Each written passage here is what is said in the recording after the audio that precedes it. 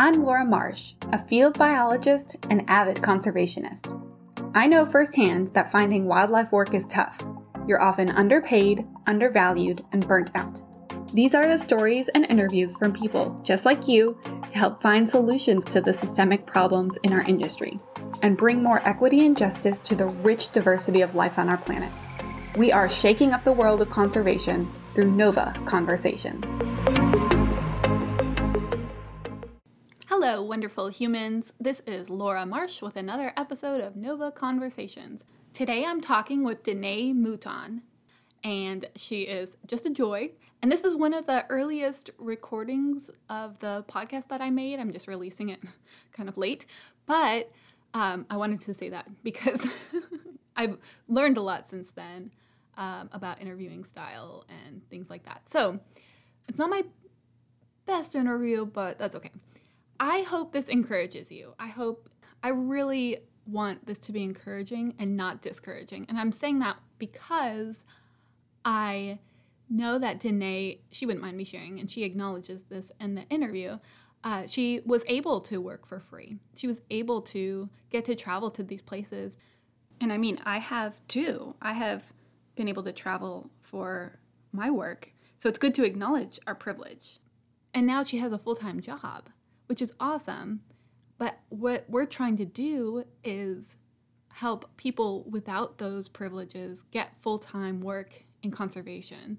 So I hope this is encouraging for you. She gives some great advice about not giving up, sticking with your goals, working hard, really understanding what it takes to do field work. And if you really, really want to be in conservation and in wildlife work, you can do it. You can. And that's so encouraging to hear. So I hope you enjoy my conversation with Danae. And I mean, I have too. I have been able to travel for my work. So it's good to acknowledge our privilege. All right. So today on Nova Conversations, I have Danae. Danae, am I pronouncing your name correctly? Yeah, that's right. Okay. Danae Mouton. Mouton. Oh, my bad. See, this is the first interview where I don't know anything about my interview. Oh, got you. Nice. Yeah. So yeah, Danae Mouton. It's an unusual name, so no worries. You're not the first, nor will you be the last person to mispronounce it. I am not offended, don't worry. Well, my maiden name was Laura Wadowski, and people. Oh yeah, I bet you got a lot of weird ones. I love that having a simpler last name, Marsh, like the wetland. Like that's what I tell people. Nice, yeah. So, suitable for your line of work. Exactly.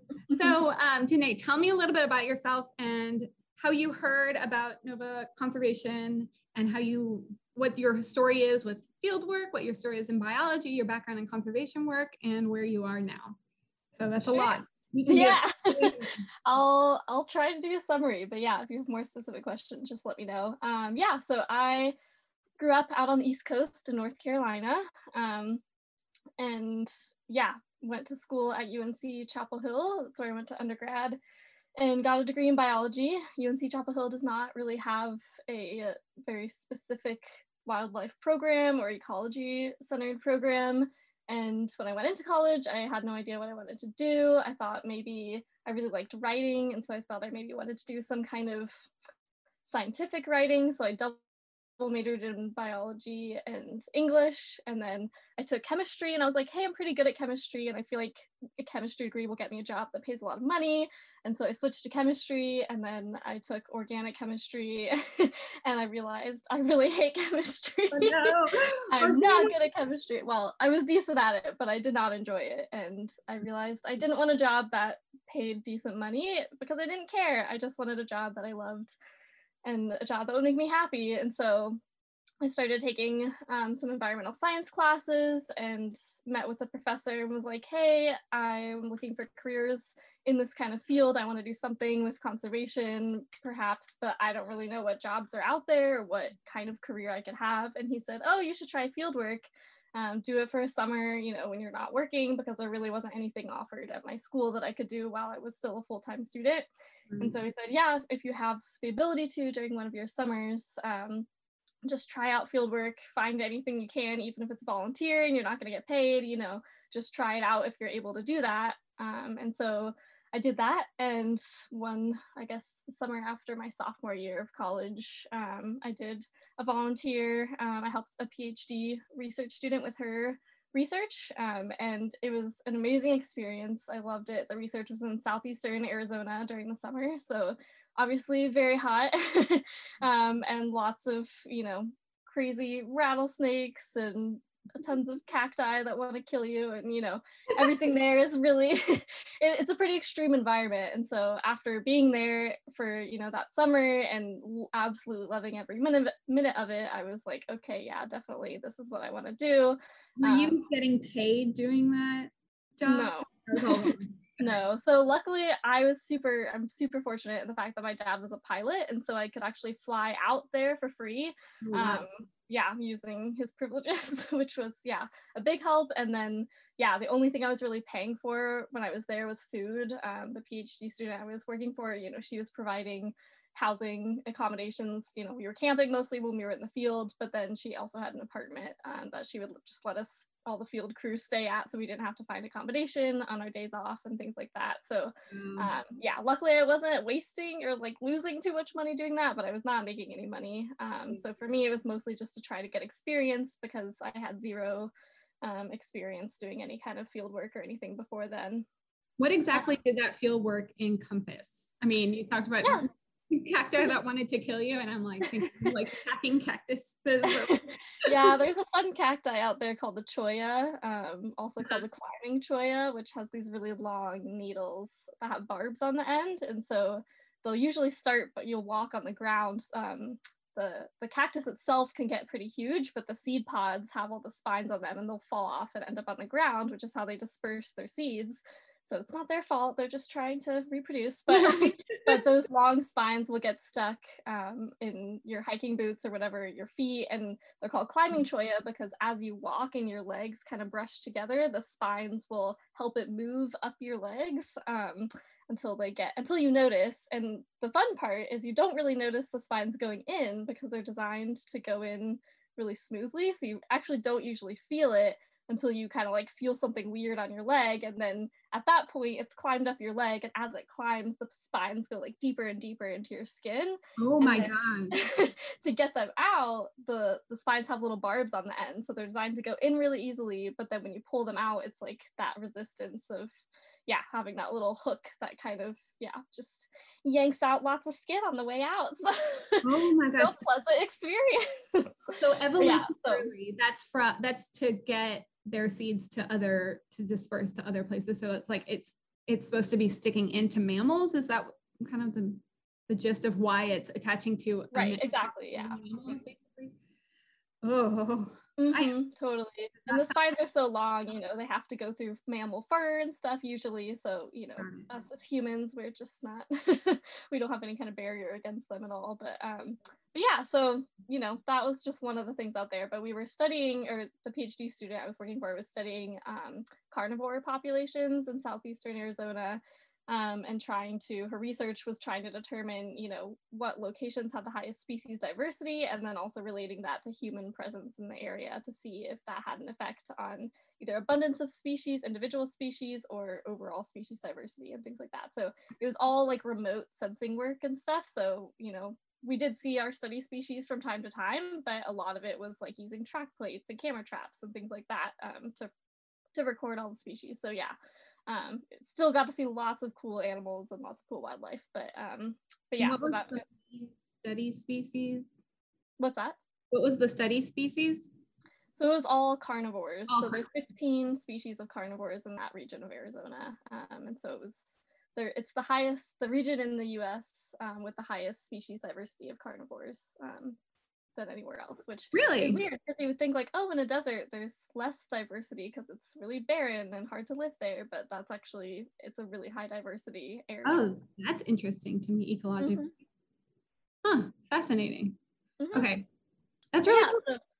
That's kind of where I started out in fieldwork, and then realized I loved it after that project and just tried to get more experience with animals, with wildlife and in conservation type work, and did another like summer internship the next year while I was still in school. That was paid, but it was a stipend, a weekly stipend that was like $100 a week, which especially where I lived was super remote. So even just driving to get groceries, between paying for gas and groceries, there was not, I was not making money, but I was making enough to pay for food, I guess. So that was a great opportunity too. And then after I graduated, I just started looking for any jobs I could find doing field work with any species really. I kind of, actually in Arizona, one of the techs that I worked with, she was super into birds and birding. And so I kind of got into conservation. I was obsessed with wolves and large carnivores, and that's what I really wanted to get into. But then I just realized there are so few jobs working with large carnivores, and it's super competitive because everyone wants to work with wolves and other carnivores. They're super cool. And I just didn't have very much experience. So I met this woman who I was working with, and she was super into birds, and I was like, yeah, I guess birds are cool. I don't know, like I never really been super into them, but they'd always been around, and I'm like, yeah, they're part of nature. I like birds. And then after I took an ornithology class in college, and that really, I was like, okay, birds are legitimately cool. I love birds. I want to get more into them. So then when I graduated, I was like, hey, there's actually a lot of jobs that revolve around birds, just because there's a lot of funding due to like the Endangered Species Act and Migratory Bird Act. So like, the opportunities were more available, and I was interested in them. So I kind of switched over to birds and have been doing birds ever since, studying birds ever since. So started out doing some bird banding projects, and then started getting into some endangered species work with spotted owls, and then snail kites, and now condors are the California condors are the endangered species I work with now. And then just did some bird banding in between those jobs, and I've been with birds ever since, and now I'm working with the largest land bird in North America. So it's come full circle. Yeah. So you decided to pursue bird work because you saw more opportunities there. Mm-hmm. What were some of the ways that you got your foot in the door with bird banding and to get that experience to those other jobs? Yeah, so my first job out of college was, technically my first job out of college was dog walking, because I was applying for jobs and had no money.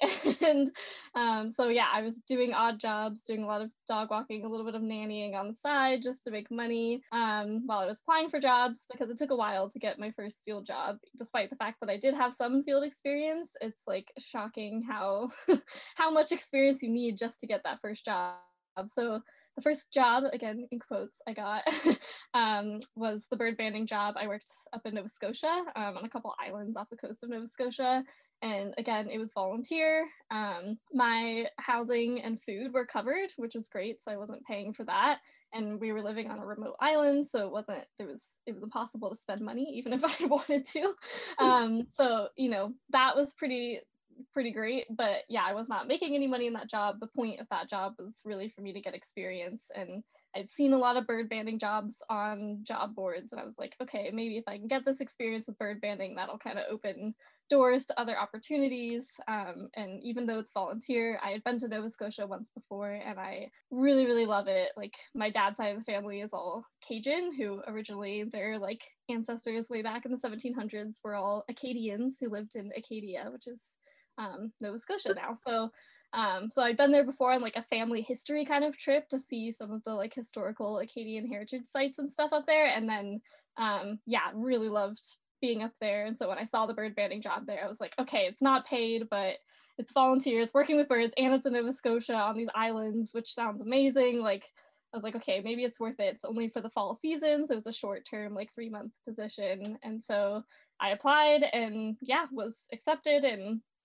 flew to Nova Scotia. So it was an amazing time. I really, really loved that job. Everyone I worked with out there was so great. They were, because I had zero experience, I was the only one there when I started with zero experience. And so and they knew that going into it. And so they totally, did a great job of teaching me everything. And honestly just like really sparking a passion for birds for me. I mean, I already knew I loved birds, but just like, yeah, getting into birds even more, getting into birding more, and not just banding them, but observing them and stuff, and just really, really fell in love. And yeah, that kind of gave me the experience I needed to apply for other jobs. And Doing bird. I can see how you're on the islands and there's nothing to do, like no bars, no, like, Oh yeah, there's nothing out there. stuck with a bunch of bird nerds. Like, of course, like they're gonna fan that flame that you had. Totally. Like a passion for birding and seeing all these rare species and getting into, like, once you get your hands on a bird, I think that changes something in you, like something clicks and all of a sudden you're like, oh, this is a tangible connection I can have with living creatures. And yeah, there's just something fascinating about bird banding and seeing them up close and handling them and seeing how their feathers work and all the intricacies and the details. Yeah. It's definitely, it's a big learning curve. And, I always did really well in school, but now I was going into a field where I was, didn't necessarily need that school knowledge. I mean, you didn't have to be good at academia to bird band. It was more about like using those, hands-on skills and stuff. And that I really enjoyed that. Like, that's what I fell in love with about field work. And yeah, just being out, like the islands that we lived on were just, I mean, phenomenally beautiful. And there was 2 different islands, and one of them you could see the mainland from, so you were like, okay, I'm not totally I can see it in the distance, I'm not like out here by myself. But the other one was farther offshore, and yeah, it was just amazing. Like, it's probably like the healthiest I've ever felt in my life. And yeah, I was just so disconnected from the outside world, but at the same time like really connected with the people that I worked with, like had this great friendship and camaraderie with them. And then also just loved the work that I was doing and got to see so many different species. There's, because we were kind of out on the coast and on these islands, there was a lot of like migratory stopover for tons of different species. And yeah, just got to see so many cool birds that I would have some species of which I've never seen, again. And so yeah, it was such a good opportunity, and I'm privileged that I was able to do that job because I was working for no pay. But yeah, it was totally worth it, and I'm so glad that I did that. Yeah, it's good to acknowledge that privilege. I mean, I feel that all the time of like, okay, the only reason I can even be doing stuff, some of the things I'm doing, is because of this privileged background. So it's true. And so speaking to that a little bit, you felt like, it sounds like you felt like overall your experience up in Nova Scotia, where even though you weren't getting paid, you had a place to stay, it was a really cool location, the species were amazing, the crew was amazing, you learned so much. Overall, it sounds like it's worth it for you to not take pay. And so I guess my question is like, how do you think other people who can't afford those experiences can get to have the same kind of wildlife experiences that someone like us can have? Like, I don't expect you to know and have an answer. This is the stuff I've been thinking about almost nonstop. Yeah. How can we even out the playing field, so to speak, so that it's not just the typically white, typically privileged people who are in this industry? What are some solutions we could find to even this out? Do you have any thoughts on it?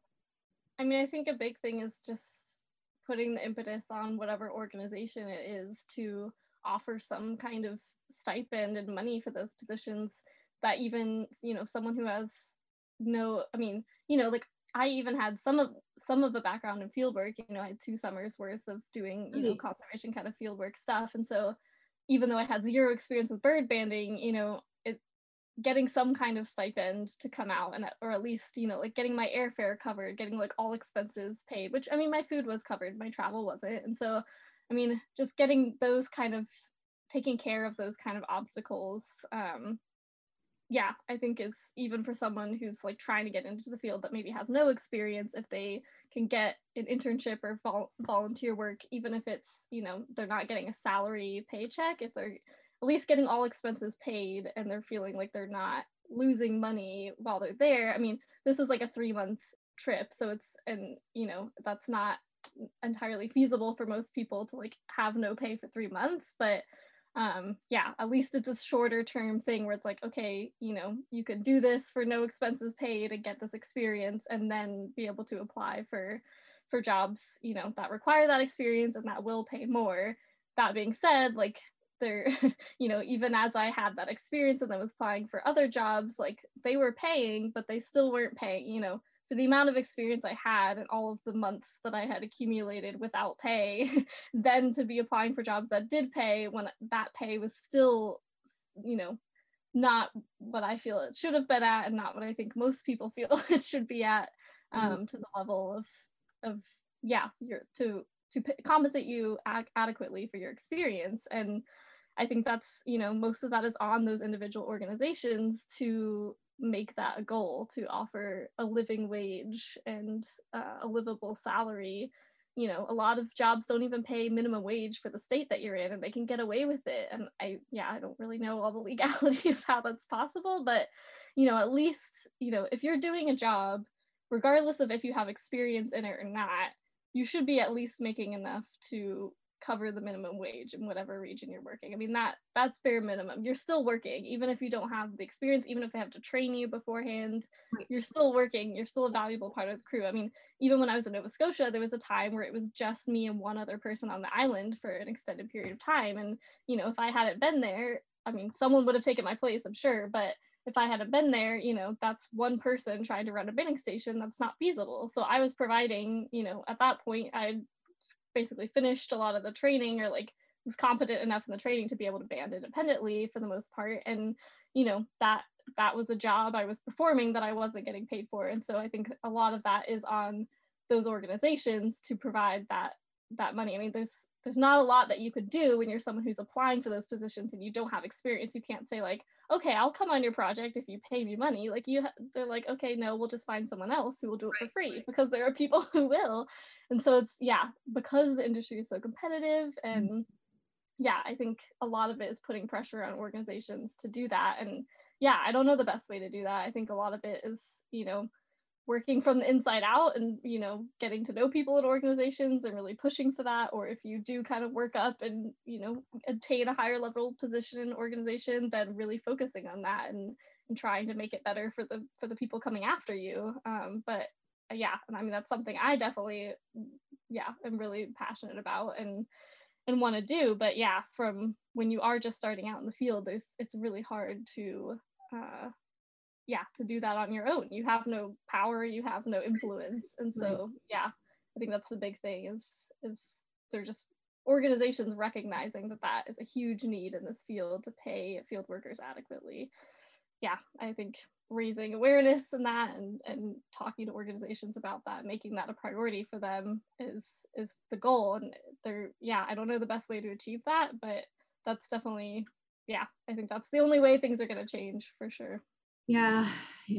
That's one of the main goals of Nova Conservation. We're becoming a 501c3 nonprofit, and we're really trying to put pressure on those organizations. So there's like a few different approaches that we can take. It's the top-down approach of like where you pressure the organizations to like hold their workers and hold their stipends accountable. So this, I'm thinking in ecological terms. There's like top-down pressure and then bottom-up pressure too. So this podcast is going to be not necessarily the top-down pressure, because I know I've talked to a lot of people who run organizations who are like, listen, I don't have any money either. I'm getting paid a separate salary exactly. from else. I am running this organization and I'm getting my money from somewhere else, or I'm getting paid less than some of the field techs. And I'm like, oh my gosh, there's no win-win. That's very true too. There's just no money. And then it comes back to conservation needs money. So how do we get more money? So anyway, and how do we get the money to go to the best organizations, not these unethical, like, I don't know. So, so this podcast in particular is I hope it will be like this bottom-up approach of like, we have these conversations with the people in the industry and not the leaders of organizations necessarily, although I do want to have those conversations, but this is the people who are trying to break into the industry or just starting out, or a few years into their career, earlier in their careers, and they're trying to figure out how they can make money sustainably in this industry when the pressure is so extreme, because there's so many people here and so few jobs. So the economics don't work in our favor. But if we all have this awareness and these conversations about these traps that you can fall into, maybe we'll start standing up and saying, no, we're not going to accept these jobs. No, we're not going to accept working my butt off and getting no pay. Mm-hmm.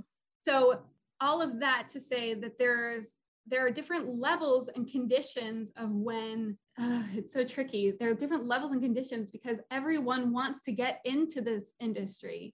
So like at what point do you say, oh, only these certain people can get in and these certain people can't, or we should give preference, maybe preferential application or more money or more stipend money to go to these people who have been oppressed all this time. That could be an option, like scholarships and extra funds going towards I think corporate diversity and inclusion and equity and all that. So what were you going to say? I mean, I think too, like there is, obviously I feel that it should be the organizations themselves paying money if they're able to, but you're right, there is a huge lack of funding overall in conservation and science. So that's understandable. The organizations that are able to pay more, yes, they should be paying more. And then also I think, I think it is on kind of our community to be, aware that there are jobs that people won't be able to do because they're not privileged, they don't have that privileged background. And so that, that's also something that I think as a community we can do is raise money. Whether it's like some kind of fund that, can be started by people who have the ability to, support someone in the field, doing more fundraising and stuff, getting people that are, have affluence or are privileged to, are willing to fund young conservationists to get into the field, tap into that resource and somehow, provide some kind of stipend for people, someone who might be like, okay, I really need this experience, they can reach out to some third-party organization and say like, hey, I really want to do this job to get experience in conservation, but I can't, it's not going to pay me and I can't afford to live on my own. And this other organization can say like, yeah, but we'll pay you, but we'll basically pay your salary so you can get this experience. And I don't know if that's the solution too, but I mean, I know that's definitely been done in certain situations, and I think it's worth it. Or whether it's like paying for someone's housing if they can't, maybe the job's going to pay them but not enough to afford housing in the area, which is also very common, that like their housing's not provided, having a resource to reach out to say like, hey, I'm getting started in conservation, this is the job I want to do, but I need a stipend to pay for my housing so I can afford to do it. And I think having that as a resource would be super helpful for people coming into the field who, otherwise might be like, okay, I can't do this field at all because I can't even get my foot in the door. Having, and then once you do get that early experience and start to build your repertoire a bit, your resume a bit, then you are able to apply for jobs where you can make a living wage and actually, make enough money to sustain yourself and save money and things like that. So I think having some organization, some funding resource for people, specifically for people who are just starting out in the field, would be awesome. And that's also, another way to go at the same problem, I think. Yeah, the need-based scholarship kind of idea, or some kind of need-based, where you show I have a need and here's my passion for this industry, here's what I've done in the past, here's how I volunteered locally, maybe, I don't know. Let's just say, here's how all the ways that I have this need to get into the industry, and here's what I can bring to the industry. And maybe, I don't know. Yeah, it's a worthwhile discussion to have, but it's good to think about solutions. Right. Definitely. There's no easy. So what I've heard you mentioned a few times is just like being compensated, the need to be compensated adequately for what we are trained and skilled to do. And I cannot resonate that enough of like, I am a trained bird bander, I have X amount of years in the field, and if I'm going to take a job bird banding, I need to get paid that reflects how much training and how many years of experience I have. So that is something that is definitely not done in our industry. And it makes sense in some ways, but like if you compare it to like say a McDonald's worker or something, they're trained for a few weeks and then they get paid a base, at least minimum wage salary. And in the wildlife industry, we get trained sometimes for years for a particular skill, and then we don't even get paid minimum wage. So it's like what is going on? Yeah.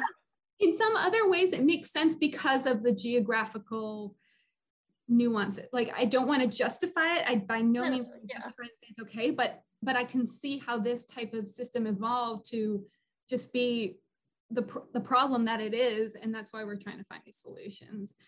Because people, and it's hard too, because people in this field, I mean, we're all super passionate about what we do. We're not in this field to make money. No one is in this field to make money. No one is in this field to, have some like to get fame, or like, maybe some people are. I don't think so though. I mean, everyone I've worked with they do it because they love wildlife, they love conservation, they love ecology, some aspect of the environment that they're interested in, and that's why they do it. Like, yes, but those people still deserve to make a living. They still deserve to survive and be able to, have their basic needs met financially. And that it's unfortunate that like some of the most passionate and like dedicated people that I know are people in this field who are, they're not getting paid to do the jobs that they love, or they're not getting paid adequately to do the jobs that they love. And I have friends who have been in this field and then have switched to other fields because they can't afford it anymore. And it's heartbreaking because, this field is losing a lot of people because of that. So many passionate, skilled, and dedicated people because of that. And that it's infuriating and and disgusting. It's not the way it should be, but it unfortunately is. And so I think it's on those of us who are still in the field, still working in the field, and people who have the ability to support the field outside of the field to work on a solution towards to solving that problem. Right. And that's a great segue. You didn't even know it was going to be a good segue. I can talk about other things but you're a podcast interview extraordinaire already. I started Nova Conservation because I thought I was going to be taking people on eco trips to do this biological work, because as a biologist, I think the work we do is so incredible and awesome. And I want to bring people out who can't afford to do those trips. And then that money would go and help the researchers and help the techs, the conservation community, and help that institution that's doing those trips, right? Right. So then pandemic hit. Then I did a database of all these opportunities, trying to put them in one place so you could easily find them. And then the feedback I got from that was, well, this organization is still unethical because you have to charge to pay. They charge to pay for this trip, or they charge to pay for this training experience and a bird banding apprenticeship in South America. So, and I was like, oh my gosh, there's ethics are so entangled and tied up in everything. And I was like, I know no one is perfect, but like I was trying to just clearly avoid any like unethical, like blatant unethicality, but there are definitely different levels and nuances to all of this stuff.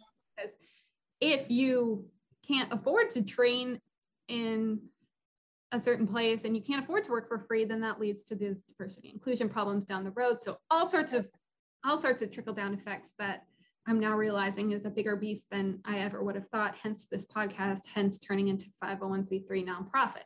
All that to say, so now Nova Conservation is now on the nonprofit track, so we can be the separate third-party entity. And simultaneously, I'm going to be starting my original vision of some kind of biological travel experiences for the people that can give the money back.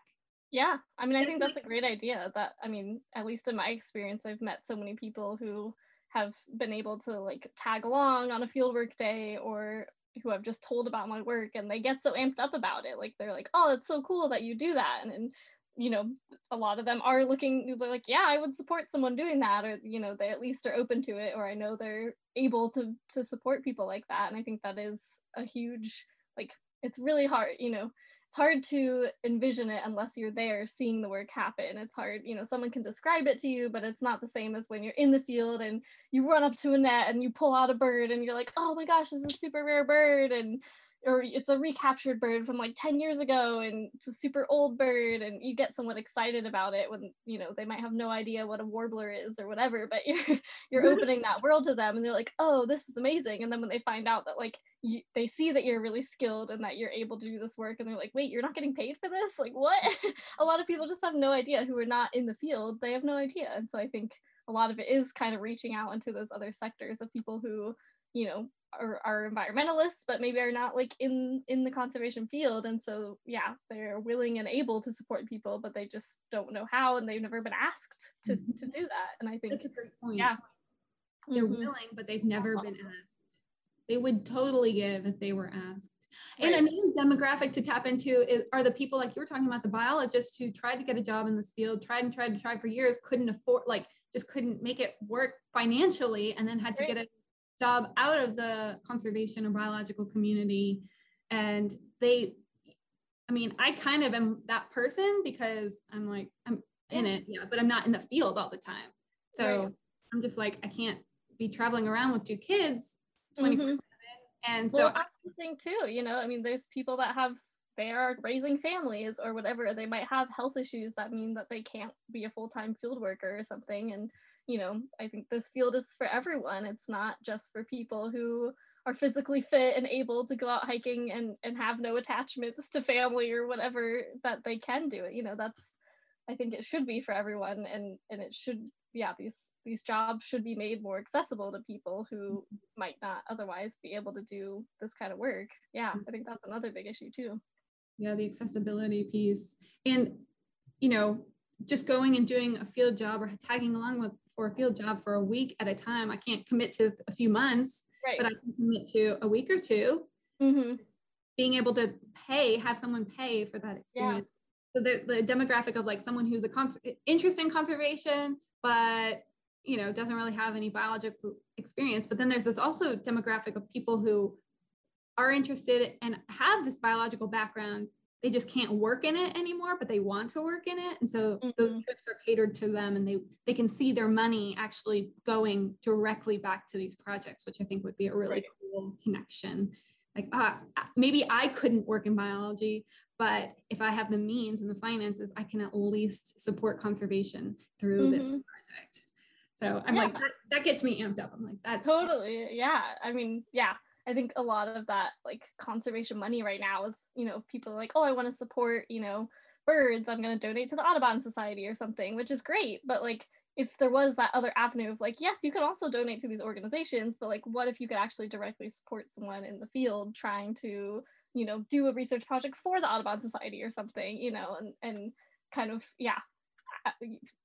direct funding into all aspects of conservation and not just like these big name organizations, which everyone's hurting for funding. It's not like they're just like rolling in the dough, but redirecting those funds to people who like that could change their whole life, that could make them able to have a career in this field long term. And it's amazing to work in this field, and I want that opportunity to be more available to people who otherwise wouldn't be able to be in this field, because it's totally worth it. Like, you're never gonna make a ton of money, but if people can at least make enough to like live off of and pay their bills, that's like that seems like such a sad goal that like that's not reality, but that is the goal. It's just pay people enough to be able to pay their bills, buy food, get their bare necessities met, and everything else is the job. Everything else, that at least for me, that's all I need in life.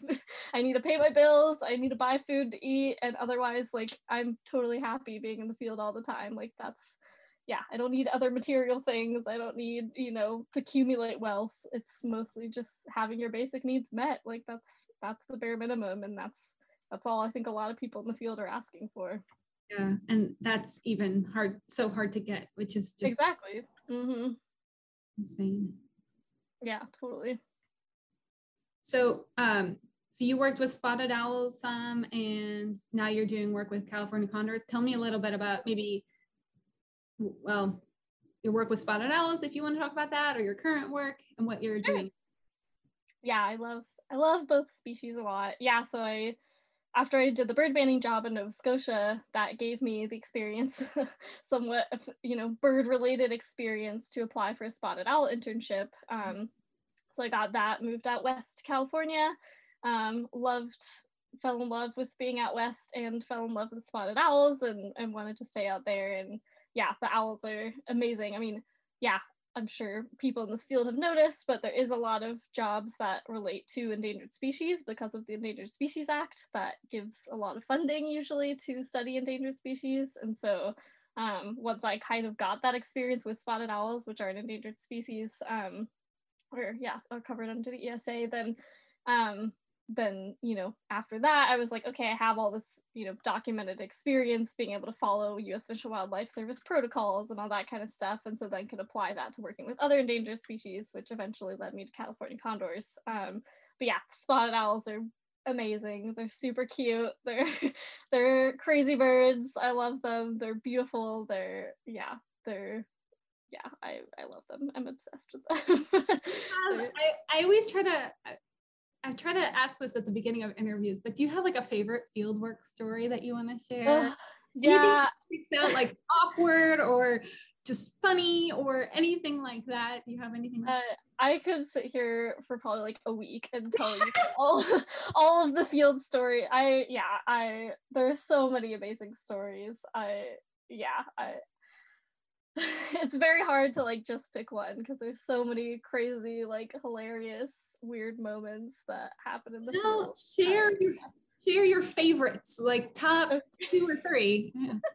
I'll try. Well, I'll share one that happened super recently because it was a pretty exciting moment, and I have to give you a little bit of background so that it makes sense. But so right now I work with California condors.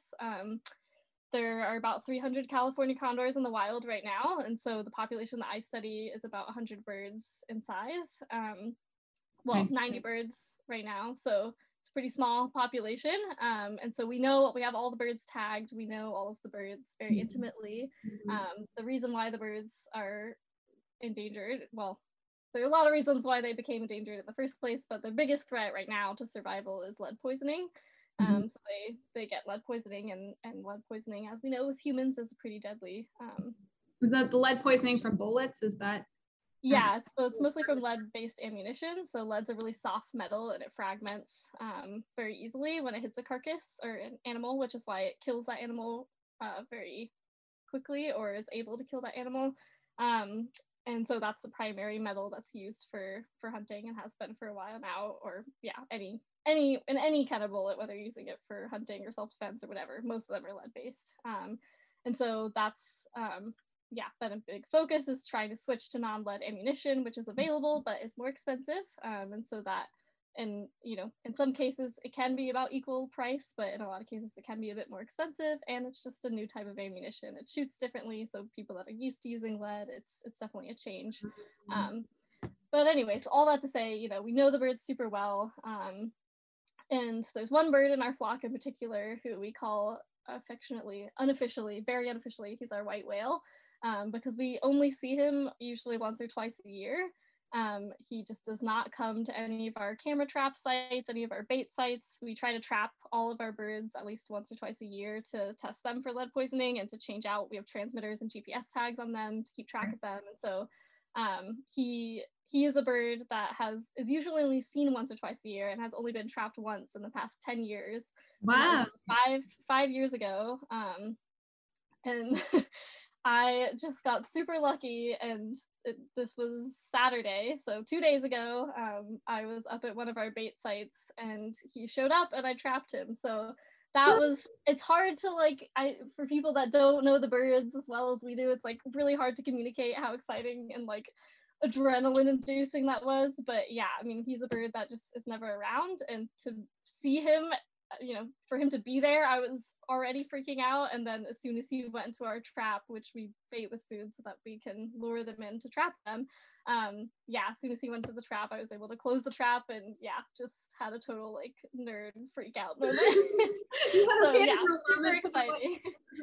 So we're gonna handle him this Wednesday, so I'm super pumped to that's awesome. All of his tags are super old, so we're gonna replace all his tags, give him a new GPS, new transmitter, so that we can keep track of him. And it's just super, super good feeling. So that was a particularly like awesome. And even better because you're like, I was the one who closed that trap to get the one like that. Yeah, I mean, it was sheer luck that I was just up there that day. I was up there for a totally unrelated reason. We weren't even trying to trap birds during that time, so it was like totally random. And I think he knew, like, I don't know, this is totally just my personal opinion, but I feel like he knew that we weren't trapping anymore for the year, because we don't usually trap in the summer. It's really hot. So yeah, it was just, I think he knew that like we weren't supposed to be trapping, and so he came. But I don't know, who knows why he came by that day. But yeah, total luck that I was there. But I will definitely be gloating about that for for quite some time. It was pretty awesome. Anytime any of your like coworkers or field techs or whatever does something and they're like, you're just like, well, I caught the I caught him, yeah. Condor number is 330. We refer to all the birds by their stud book number, so he's 330 is our white whale. Yeah, that will forever be like my greatest achievement. But but so anyway, that was just kind of a recent story. But yeah, there's That's a great tons story. of awesome field stories with condors. Yeah, with spotted owls. I think some of my best stories with spotted owls, we occasionally used mice to determine locations of nests. So that's a U.S. Fish and Wildlife protocol thing. It's really humane for the mice. For anyone that's like freaking out because mice are dying, like they're feeder mice that we buy from pet stores, so they're usually going to be fed to snakes anyway, so they're not going to live a full long life anyway. And a death by spotted owl is very quick, but yeah, so we would occasionally, and we only used it sparingly when we absolutely had to, but it is part of the U.S. Fish and Wildlife protocol. So we would mouse owls. So just, when you're around owls that are very keyed into mice and are very like ready to hunt, it's very exciting and very fun and very intense sometimes. And there was I worked on the same spotted owl project for 2 field seasons. I was an intern for the first season and then a technician just last year. And so I had 2 interns I was working with last year as their technician, and one of them was we had to mouse an owl to determine where this nest was, and the owl was there are certain owls that like we have to mouse not every single year, but often enough that they get kind of clued into us, and they can hear the mice. Probably we have to carry the mice in our packs with us when we're coming into the field, and so they can, they have really good senses. They can hear the mice. They kind of know who we are. They see us around a lot, and so they'll get really keyed in. Can you describe the process of how that helps find the nest? Oh, yeah, sure. Yeah, so by putting a mouse out, if the owl takes the mouse, usually it's the male owl that will be grabbing the mouse if there is a nest, because the female incubates. So the female is on the nest, the male will take the mouse, and then usually if they're nesting, he'll just take that mouse straight to the nest, because he's constantly hunting to provide food for the female and for the young chicks and stuff. So yeah. You release the mouse near where you think the nest is going to be. And then sometimes. So you have to find the owl first. So that in itself is a challenge. If you find a single owl by itself, and you can't find a mate around it, then it's potentially has a nest. And so depending on, there's a lot of different things that go into making that decision. But if you are going to mouse, then you put out a mouse for that single owl. Sometimes it flies to like the next tree over, and oh look, there's the nest. Before that, you would do like a really thorough visual search in that area to try to find the nest just on your own without using mice. And usually you can, I'd say like 9 times out of 10. But there's some nests that are just, there's no way you can see into them. They're impossible to find. Or the alternative is they're super far away. And so you offer a mouse to this owl that's sitting there, and then it just goes, it just flies with the mice. So then your job is to chase the owl, run as fast as you can, which, you're running over like very steep terrain, because spotted owls love very steep terrain. That's where they nest usually. So you're like, sprinting after them, sliding around, crawling up and down drainages, trying to chase this owl, not lose sight of the owl, because you got to see where it goes. And then see if it goes to a nest and try to figure out, then afterwards try to figure out how you can see into that nest to confirm that there's a female in there. But yeah, so it's sometimes it's very straightforward, and there have been times where the owl just takes the mouse and just starts flying, and it's like, oh shit, here we go. So yeah, it's always an adventure every time, and there are hundreds of stories I could tell about that. But there's this one story last year. The owl was, we had a pretty good idea of where the nest was, and thankfully the male owl hung out pretty close to the nest, so we weren't really expecting him to like take off and go flying, who knows where. So we were expecting it to be pretty straightforward, but he was an owl that had been moused before, so he keyed into the mice. He knew what we were there to do. He was very like ready to go for a mouse. Like they do this really cool like head movement when they're like trying to like size up their flight pattern and stuff and like how they're going to go after their prey. So he was like doing that. And the intern I was with, it was only her first or second time mousing, I think. So she had not had a lot of experience with it, and she had not had experience mousing an owl that was that like keyed in. Like sometimes they're super bored and they don't even care. They're like, you have to like make squeaky noises and like try to entice them to come down. But this owl was like ready to go. Like he was very interested in what was happening. And so I was like, she was getting a little nervous. She's like, is he gonna like, you know, fly at us? Like, is he gonna wait for the mouse to get put out? And I was like, oh yeah, he's fine. Like they don't go for humans. Like they'll wait. Like they know what the mouse is about. Like I'm telling her that. And then I was kind of between her and the owl. And so she was, I don't know, she was like looking for a good spot, because the other thing too is you want to find a good spot to put the mouse out so that it doesn't like run into the duff layer and get lost in the leaves and then you lose the mouse. Right. So usually you put it on kind of like a prominent like log or something that's like above the ground, and that's also easier for the owl to come and get it then. So she was trying to find somewhere to put the mice out. And I see the owl like really like clued into her and like looking like it's like about to fly, and I'm like, this is kind of weird, like usually they're not this aggressive. And then I look over at her and I see a mouse on the outside of her pack like crawling up the side of her pack. And what had happened was is like normally we keep all of the mice in this little like travel carrier, like a little plastic, you know, cage that you've seen in like pet stores and stuff, only like when we're actually hiking out to use them. Otherwise like they're in a bigger cage altogether and you know have a lot of amenities. But when we are taking them into the field, we have to put them in something small, so they're in this little carrier. And what had happened was is like the lid hadn't gotten totally shut on her carrier, so it opened up, the mice were just loose in her pack, and one had made it out of the pack and was like climbing up, and the owl definitely saw the mouse. So she's like looking down, not paying attention, and I just see this owl like go for her pack, you know, because it sees the mouse. So I don't know, I yelled probably a lot of expletives and she heard me and like ducked quickly, and the owl just like, you know, it swooped near her. It wasn't gonna actually go for her, but it was trying to get the mouse, and then realized that like she was moving and the mouse was moving, so it couldn't get it. But it dove over her, like stooped pretty low, and then landed like a couple feet away in a tree. And she was like, holy shit, you know, we were freaking out. And I was like, okay. So I was like grabbing the mice off her pack and like trying to put them back in the carrier. Meanwhile, the owl's like looking like it's ready to go again. I'm like, oh God, this never happened. I'm so sorry. So everyone was fine, but it was pretty hilarious. Like a kid like rushing for candy that's like falling out of a candy store. The kid's like, I'm gonna get all the candy, and you're like, wait. Or like a dog, or you like drop food and the dog like instantly goes for it. You're like, no. Like, yeah, it's one of those moments where it was like, oh no. And yeah, we got all the mice, we moused the owl, he took it straight to the nest, we confirmed where the nest was, and overall it all worked out. But it was pretty, and the moment it was terrifying, especially for her, I'm sure, because the owl was like going straight at her, and she probably had no idea what was happening. She didn't know the mice had gotten out because they were all in her pack behind her. So it was hilarious and really like adrenaline inducing for a couple seconds, and then we were dying laughing about it. But, yeah, so crazy stuff happened. That is a great story.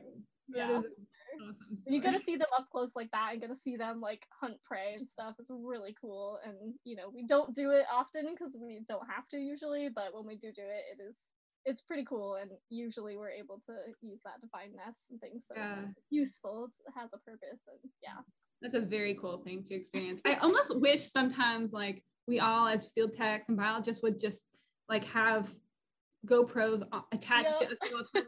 Imagine getting that on film. Like I've totally had that conversation with so many people. And I mean, yes, it'd be cool to have the GoPros on you for all the cool stuff too, but also for like all the times where you're like, whoops, I just like fell down this 20-foot drainage, like good thing I'm fine, or like clumsily like stumbling through rough terrain, or like, you know, getting stuck in cacti, or like, you know, all the other things that happen when you're in the field, or like you're like, oh man, I wish like this is embarrassing and horrible, but like I wish this was on video somewhere, like, you know, have all this experience documented. Yes.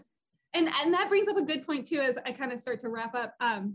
I think like there's so many amazing experiences we get working with wildlife, and the cool stories that you get, and just the hardcoreness of being out in the field all the time.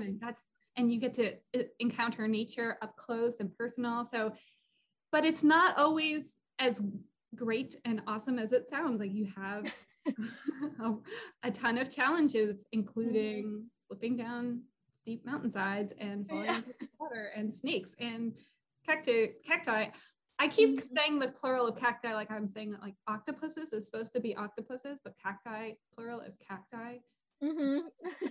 Anyway, so there's just so many challenges that come with fieldwork, and I think in some ways it's good, and I say this with a grain of salt and a lot of nuances and asterisks, but it's good to volunteer first in field work to see if you even like it.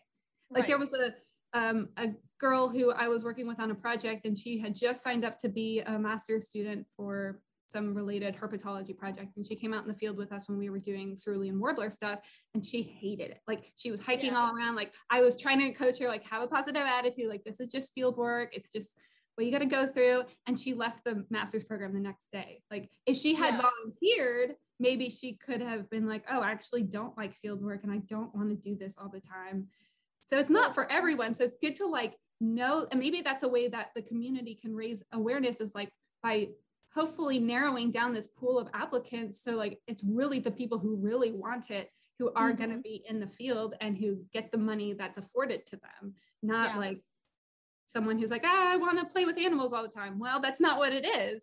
Like, and I always tell people that if, you know, any like friends or people I meet who are like trying to get into this field and they're like, oh, I really don't have experience with like endangered species, but I want this job, or I really don't have experience with mammals, but I want this mammal job. I'm like, most employers don't really care. They're gonna have to train you anyway on whatever you're doing, unless it's like bird banding, which is kind of universal. But a lot of projects, like everyone's gonna be a little bit different, and so like even working with spotted owls, every spotted owl project is a little bit different, so they're gonna do things a little bit differently. So like regardless of, even if I've had like 7 seasons of spotted owl work, if I go to work at a completely different spotted owl program, I'm gonna have to be trained a little bit on like what their protocols are. So most employers are expecting that. But if you can prove to them that like, okay, I have not worked with birds maybe at all, or spotted owls at all, but I have this experience working with herps or something, or snakes or whatever, you know, whatever you have experience with, or maybe you had experience doing like vegetation stuff, like I was doing fire clearance for this ACE crew or something, you know, if you have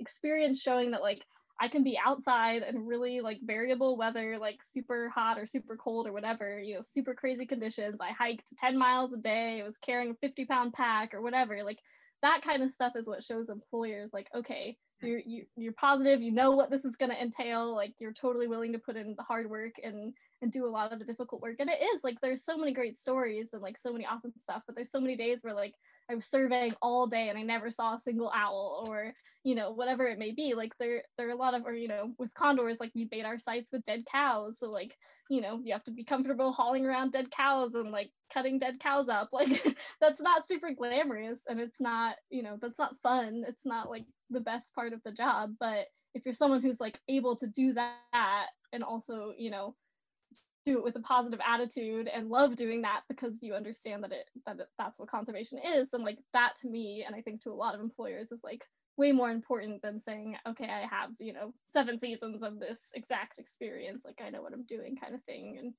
yeah, I don't know, at least from my perspective, that can be the best thing to emphasize if you are someone who's applying for jobs and not really sure how to like go about expressing your qualifications if you don't feel like you're super qualified.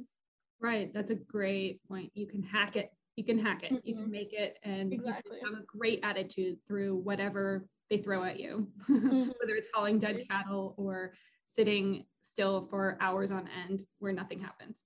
Because that's a lot of biology. Well, Danae, is there anything that you'd like to add? Any final thoughts about, I don't know, like just this whole system, this whole ecosystem that biologists have created, and it has inadvertently led to exploitation and traps of falling into pay to work schemes and all that crap that we're trying to get rid of. Any final thoughts, or I don't know? Yeah, I mean, I don't know. I think we talked about a lot of the big issues and stuff. And I mean, I guess my big thing that I want to leave off with is just like encouraging people. I mean, there's a folder on my computer that has all my old job applications in it, and there are literally hundreds of job applications in there. And I think, you know, besides the money, besides all the financial aspect of things, that is one of the biggest impediments to coming into this field, is you might have to apply to 50 jobs for one field season to hear Mhm. back from one person, but all it takes is that one person to say yes.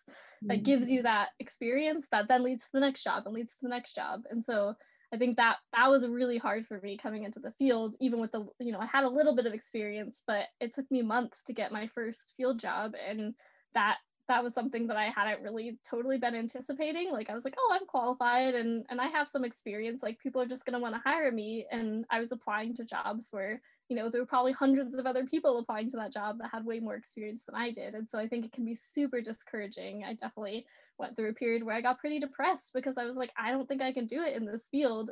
I'm a smart person. I have some experience. Like I should be able to get these jobs, and I just wasn't. And so I think, it can be super discouraging, A, from the financial aspect of it, where you're not getting paid a lot, and B, because it's just so hard to get the jobs, even that aren't paid, that I think, yeah, that was something that I really struggled with getting into this field. And that, I really just want to reach out to everyone who's in that position and is applying for all these jobs and is hearing back no's, or sometimes hearing back, most of the time hearing back nothing at all. And just to, keep at it. If this is something you really want to do, keep pushing for it. It is hard, it's difficult, there's a lot of challenges, but it's definitely worth it. And if you could just get that one job, even if it's like something totally, like I definitely want to work with wolves like I did, and then I was like, well, I'll try birds, like even if it's not something that you think you want to get into, like A, you may discover a passion for something that you didn't know you had, or B, you can meet people in that job that will then lead you into a job that's more what you want to do.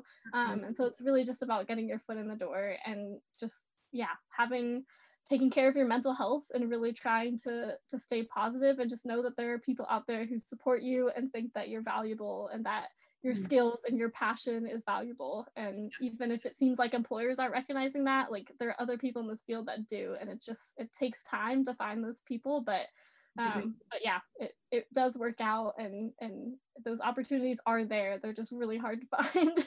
And that sucks, and I'm sorry, but like we got this. Like we just got to keep pushing through and get over that hurdle. And yeah, just keep applying to jobs.